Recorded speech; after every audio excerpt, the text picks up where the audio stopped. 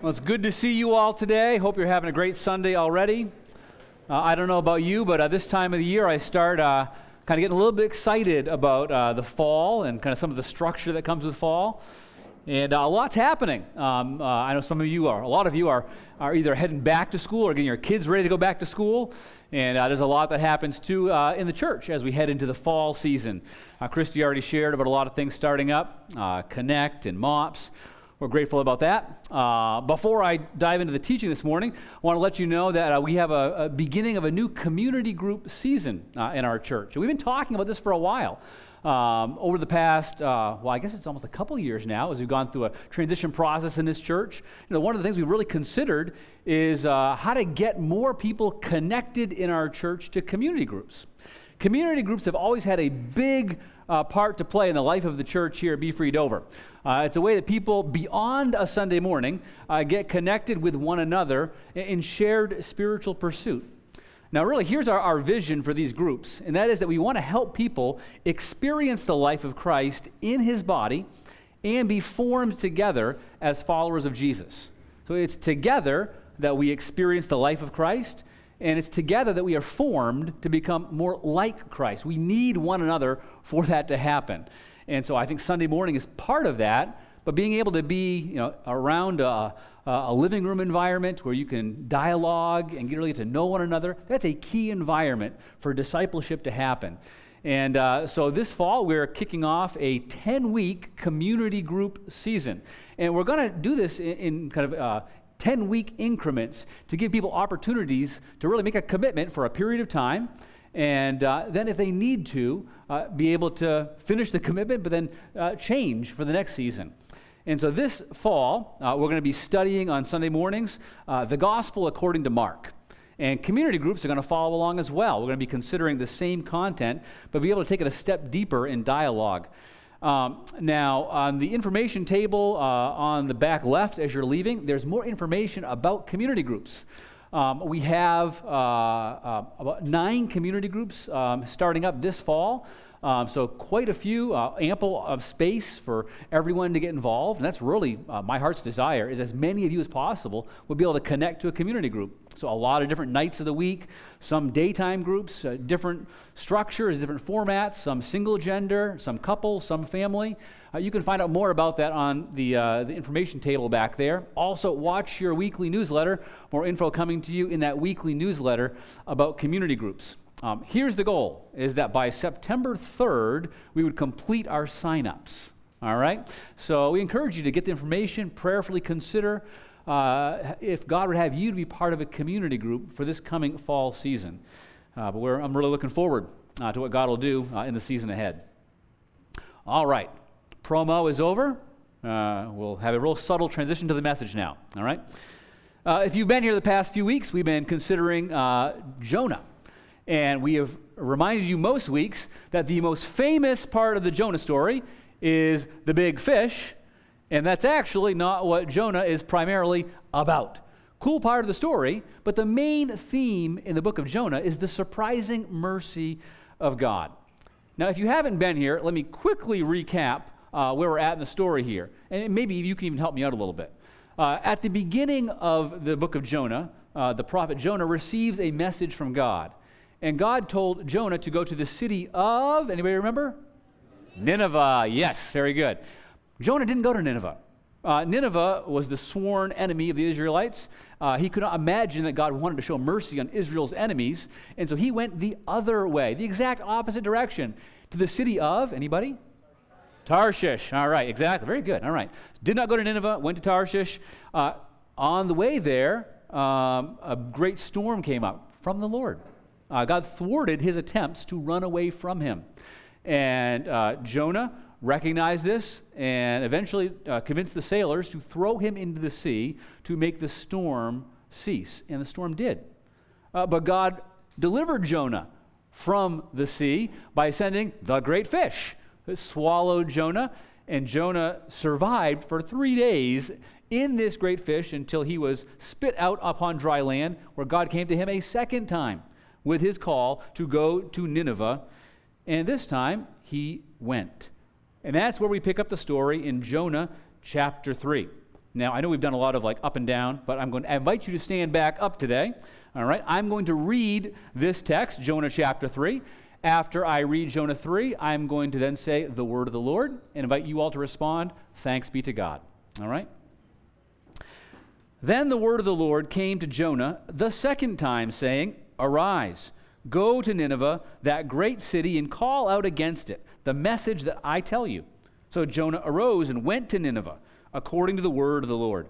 Now Nineveh was an exceedingly great city, 3 days' journey in breadth. Jonah began to go into the city, going a day's journey. And he called out, Yet 40 days, and Nineveh shall be overthrown. And the people of Nineveh believed God. They called for a fast and put on sackcloth, from the greatest of them to the least. The word reached the king of Nineveh, and he arose from his throne, removed his robe, covered himself with sackcloth, and sat in ashes. And he issued a proclamation and published through Nineveh, by the decree of the king and his nobles, let neither man nor beast, herd nor flock taste anything. Let them not feed or drink water, but let man and beast be covered with sackcloth, and let them call out mightily to God. Let everyone turn from his evil way and from the violence that is in his hands. Who knows?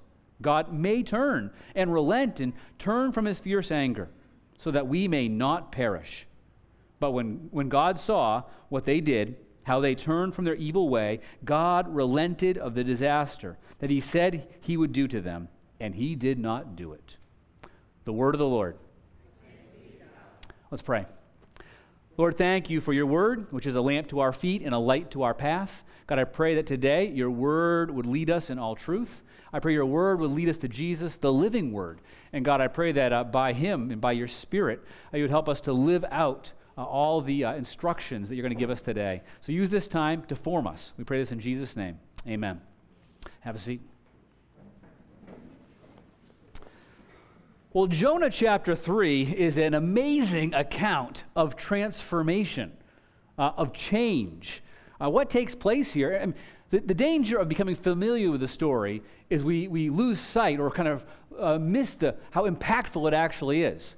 I mean, what took place here is staggering. A whole city, a city of 120,000 people, has a radical transformation. I mean, can you imagine change on that scale? That many people living one way and then turning to God and intending to live a different way. This is radical transformation that takes place in the city of Nineveh. But the author of Jonah doesn't just talk in generalities about Nineveh.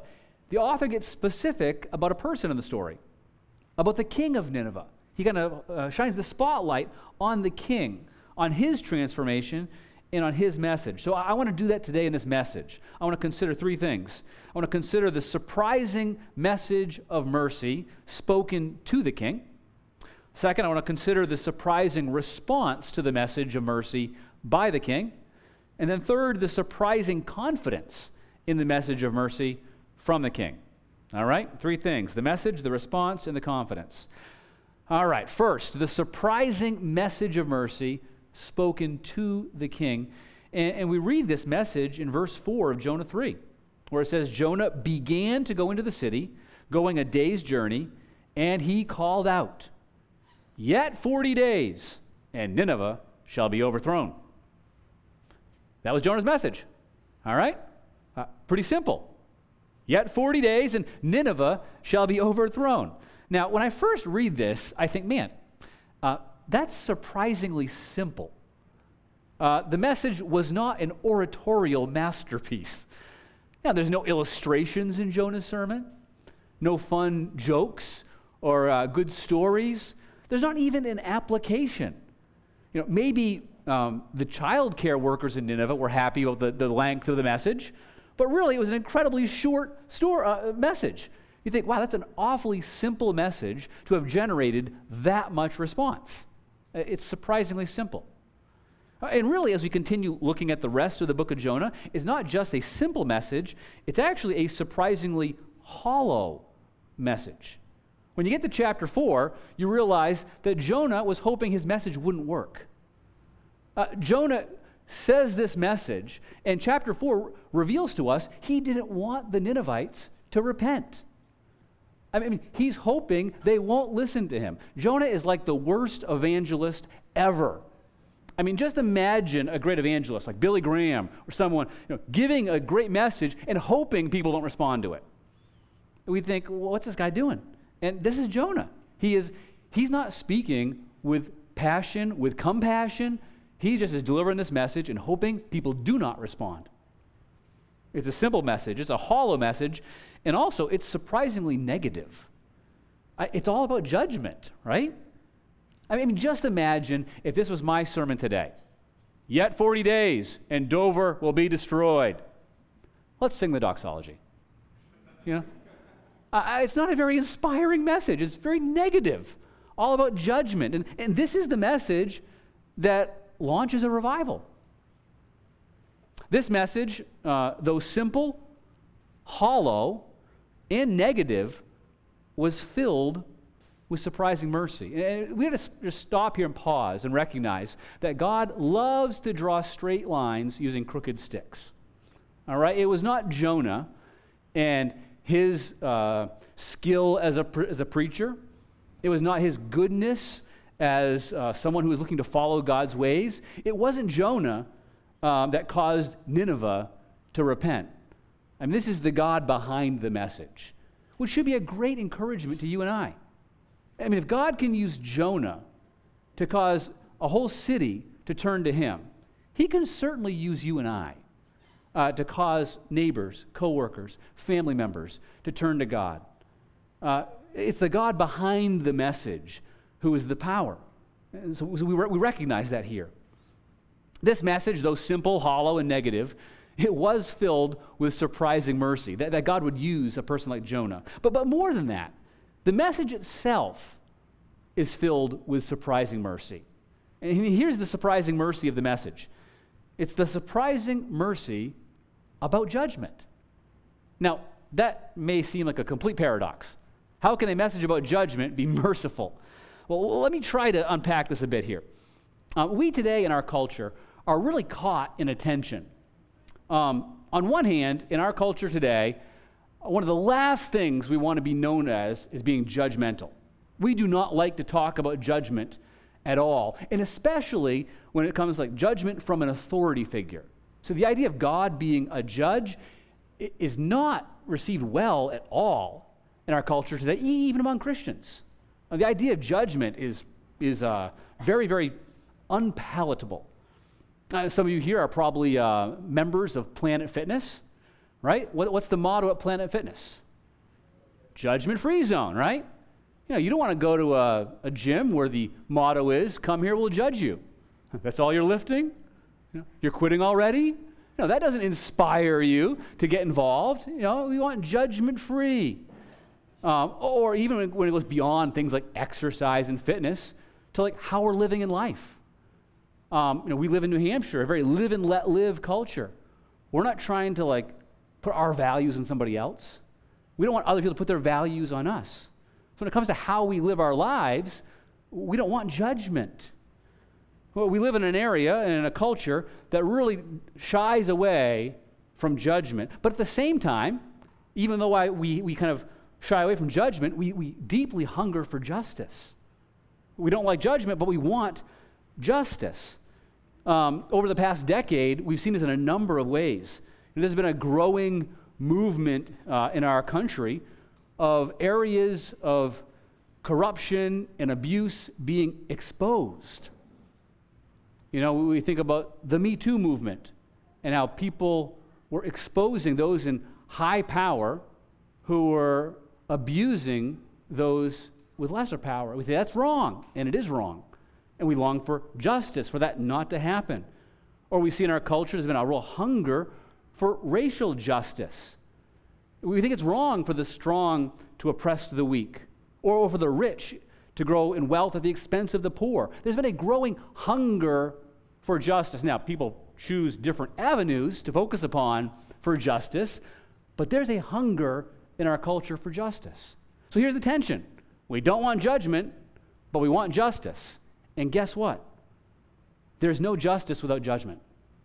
We can't have justice if there is no judgment. Without a standard of righteousness by which to judge, there can be no justice. We can't be on the wrong side of history if there's no right and wrong.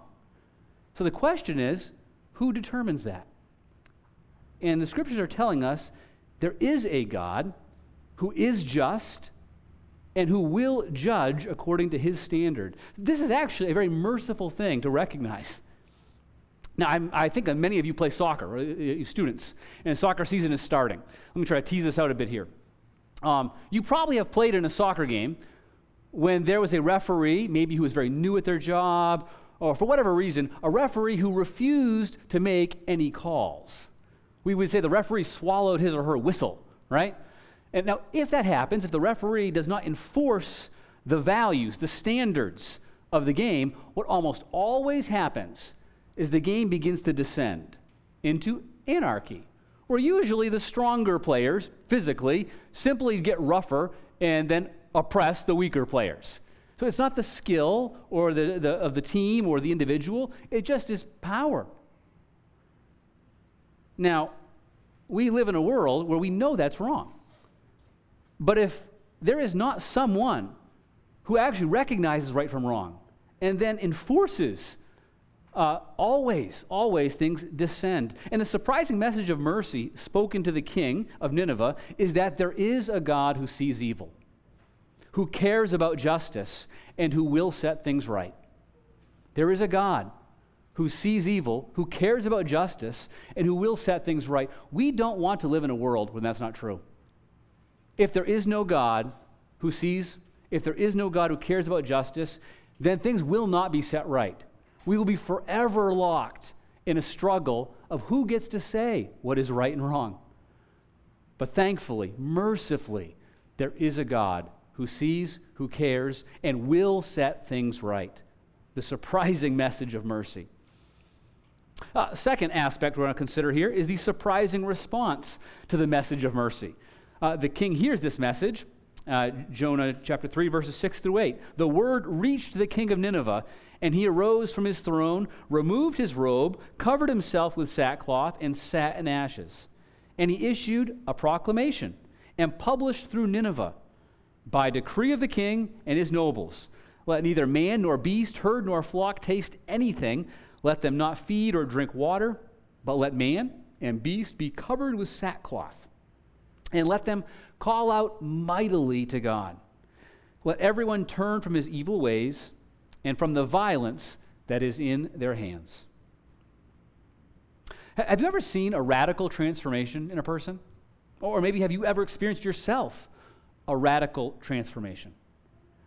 A friend of mine who's now a pastor in Fall River, Massachusetts, at one time in his life was a drug addict.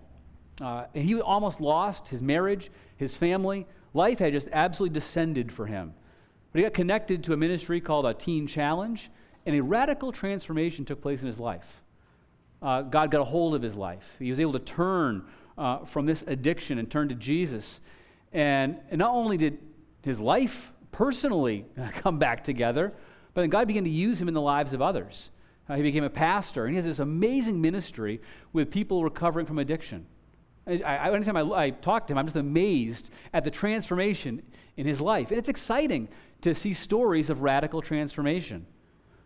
Well, you don't get a much more radical story than this one here. The king of Nineveh, who had grown rich based on violence, corruption, oppression, and injustice, hears this message, this simple message, and it says, and he believed it was from God. That's amazing in and of itself, that he didn't just say, get him out of here. I don't want to hear that. He believed this was from God, and then he responded. He did a 180 in life. It's a radical transformation. And I'm going to categorize his response in three ways. We first see that he humbled himself. It says that he came down from his throne. He didn't just keep sitting there in the place of power and in the place of comfort and luxury. He took action. He came down from his throne. It says he removed his robe, his royal robe. Everyone would look at him. No one else had one like this. They'd recognize his power, his prestige, but he takes it off. And instead, he puts on sackcloth, this rough, kind of burlap-like fabric. And then he sits in ashes, all signs of humility, signs of the fact that he's not the king of the universe, somebody else is, and he has wronged the king of the universe. And then he fasted. Instead of indulging himself, he instead goes without. I'm sure the king had never done any of these things before. The king humbles himself. And the consistent message of the Bible is that God opposes the proud, but then he hears the cry of the humble. The surprising message of the Scripture is that the line in our life, in our world, isn't so much between the good people and the bad people. The line is between the proud people and the humble people. See, we like to think we're one of the good people, but the real question is, are we one of the humble people? The king humbles himself. And secondly, he turns from evil. That was the phrase there. He called people to turn from their evil ways, and Nineveh was an evil city.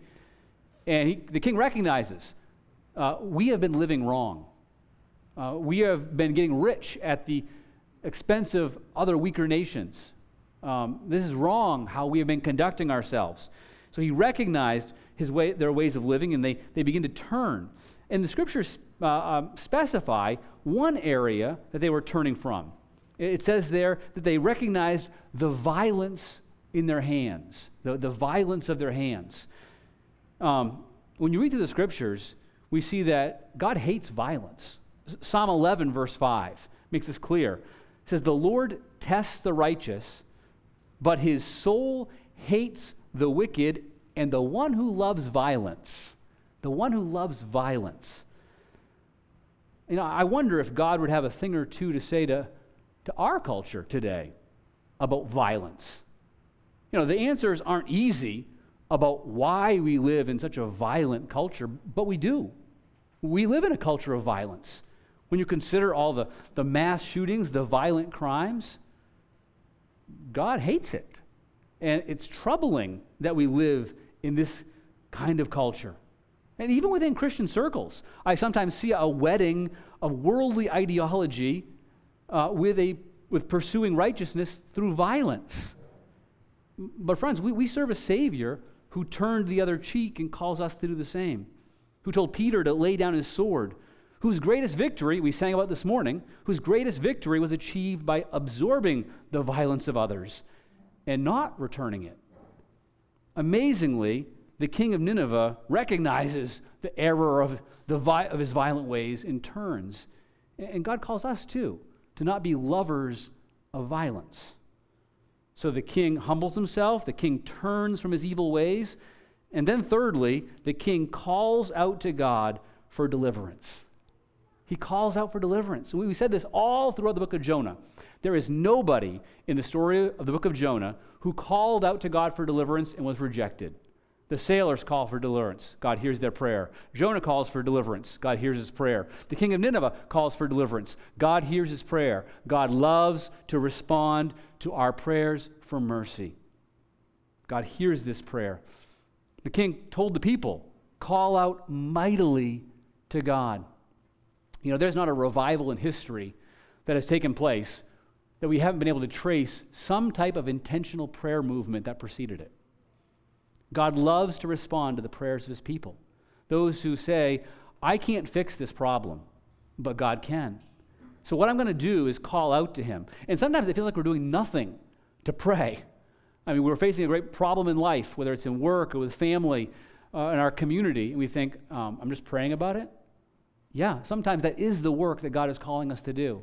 Praying for God to have mercy, and he will deliver. Now, his timing is not always our timing, but God loves to respond to those prayers, the prayers of his people for mercy. The king of Nineveh humbled himself. He turned from his evil ways, and he called out to God for deliverance, and the Lord heard his prayers.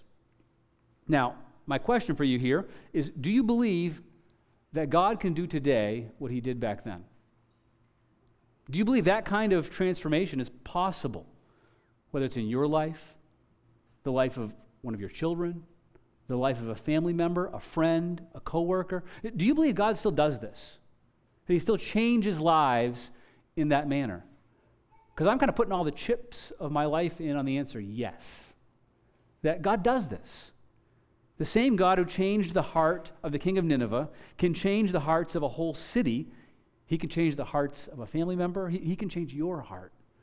God loves to respond to our cries for deliverance when we call out to him in faith. We've considered the surprising message, the surprising response, but lastly, the surprising confidence in the message of mercy from the king. The surprising confidence we see here. The king of Nineveh, he heard Jonah's message and he responded. So then he arose from his throne, he removed his robe, he covered himself in sackcloth, sat in ashes, then issued a proclamation to all the people to humble themselves, to turn from their evil ways and to call out to God. And then after doing this, he says in verse 9, who knows? God may turn and relent from his fierce anger so that we may not perish. The king of Nineveh was not confident in God's mercy. The king of Nineveh hoped that if he repented well enough, if he got enough people in the city to repent, then maybe God would become merciful to him into the city. If they did enough and became good enough, then God would respond with mercy. This is the same thought process that we see happening in the younger son in the story that Jesus told about a father and two sons. And we commonly call this story the story of the prodigal. In this story, in Jesus' story, the younger son was the rebellious one. He was much like the king of Nineveh, actually. The younger son was a rule breaker. He despised his father and ran away from home. If there was a rule, he was going to break it. He lived wildly, squandering the money he had received from his father in wild living. Some of you probably remember this story. But when the younger son ran out of money, you remember what happens? It says that he came to his senses. He's there trying to working for a pig farmer, and he longed to eat the food the pigs were eating. And he realizes, oh my word, life was a lot better at home. He came to his senses. That's kind of what's happened with the king of Nineveh. He's come to his senses about the foolishness of how he's been living. So the younger son in Jesus' story decided to go back home, but he was not confident in how his father would receive him. So he planned to return and offer to his father to work off his debt as a servant. So I'll come back home, but not as a son, as a servant. Maybe my father will relent. Maybe my father will receive me. I think that many of us, frankly, probably all of us, somewhere in our hearts have a similar mindset. Like this younger son and like the king of Nineveh, thinking that if we can live in a good enough way, God will then become merciful to us. Because it's so hard to be confident in God's mercy, to be confident that God will receive us. A few years back, there was a popular band, Mumford & Sons, and they wrote a song titled Roll Away Your Stone. And it was a song about recovery from addiction and a new start in life based on grace.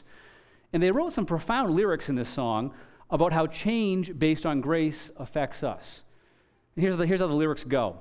They said, it's not the long walk home that will change this heart, but the welcome I receive with the restart. It's not the long walk home that changes the heart. It's the welcome. See, the son in Jesus' story had a surprise coming. He could never have imagined that the welcome he would receive when he returned home would be so favorable. But the father came running as soon as he saw his son on the horizon. And he wouldn't hear of his son returning as a servant to work off his debt. He put a robe on his son, sandals on his feet, a ring on his finger, all signs of the father's love and blessing, all signs of the son's sonship. And then they went into the party. This walk into the party is the real return. the real repentance. See, that's the walk that changed the son's heart, not the walk coming back. When he was first coming back, he was coming to his senses, but his heart really hadn't changed toward his father. He didn't really believe his father was merciful and good. But when the father welcomed him with open arms, it gave him confidence in his father's heart toward him. And we can have this confidence too. Hebrews 4, verse 16. I love this verse. We read here, let us then with confidence draw near to the throne of grace, that we may receive mercy and find grace to help us in our time of need. We all, whether we know it or not, are so hungry for mercy and grace. For mercy, that God would deliver us, though we don't deserve it. Deliver us from our own sin, deliver us from the evil that befalls us. We need mercy. And we need grace. We need the favor of God, the love of God, the strength of God, the wisdom of God. All that we lack, we need it from Him. And this verse tells us, let us come to God boldly to get it. Not coming sheepishly, not coming groveling. Let us come boldly to the throne. The king of Nineveh wanted to get mercy from God, so he stepped down from his throne and removed his royal robes, hoping he could get God to become merciful. He didn't know, he couldn't know what we now know. He didn't know that the God who sits on the throne of the universe would one day step down from his throne, that Jesus would humble himself and remove his royal robes and put on the sackcloth of our humanity. And as a human, he would endure all that we endure, the dust and the ashes of life. And more than that, as a human being, Jesus would endure what we could not endure. In the cross of judgment, we see that Jesus died for the sins of the world, for your sin, for my sin. That was placed on Jesus. So for all who call out now to God for mercy and place their faith in Jesus, here's the confidence we can have. The judgment has already taken place. It's already happened. Through faith in Jesus, that's a past tense thing. So if the judgment has already taken place, we can come boldly to the throne for mercy and grace now. See, friends, the evil one cannot change what Jesus has already done. All he can do is try to get you to believe it doesn't fully apply to you. It doesn't fully apply to your situation. And those are lies. The surprising King of mercy has come down from the throne and given his life for you and for me. And the surprising King of mercy is opening his arms and welcoming us boldly, fully. You can come confidently home to him. And when you come home to him, you will be transformed. Let's pray. Lord, we are so thankful that you are this good. God, that you know all about us. God, you know the error of our ways, the violence of our hands, the wickedness of our thoughts, the selfishness of our hearts. You see it all more than we even do. And Lord, we would think that that would cause you to pull away from us. But Lord, instead it has drawn you toward us. Thank you, Lord, for coming for us in our sin. Thank you for loving us, for giving your life for us. God, I do pray that you would help us to believe that you are a good God.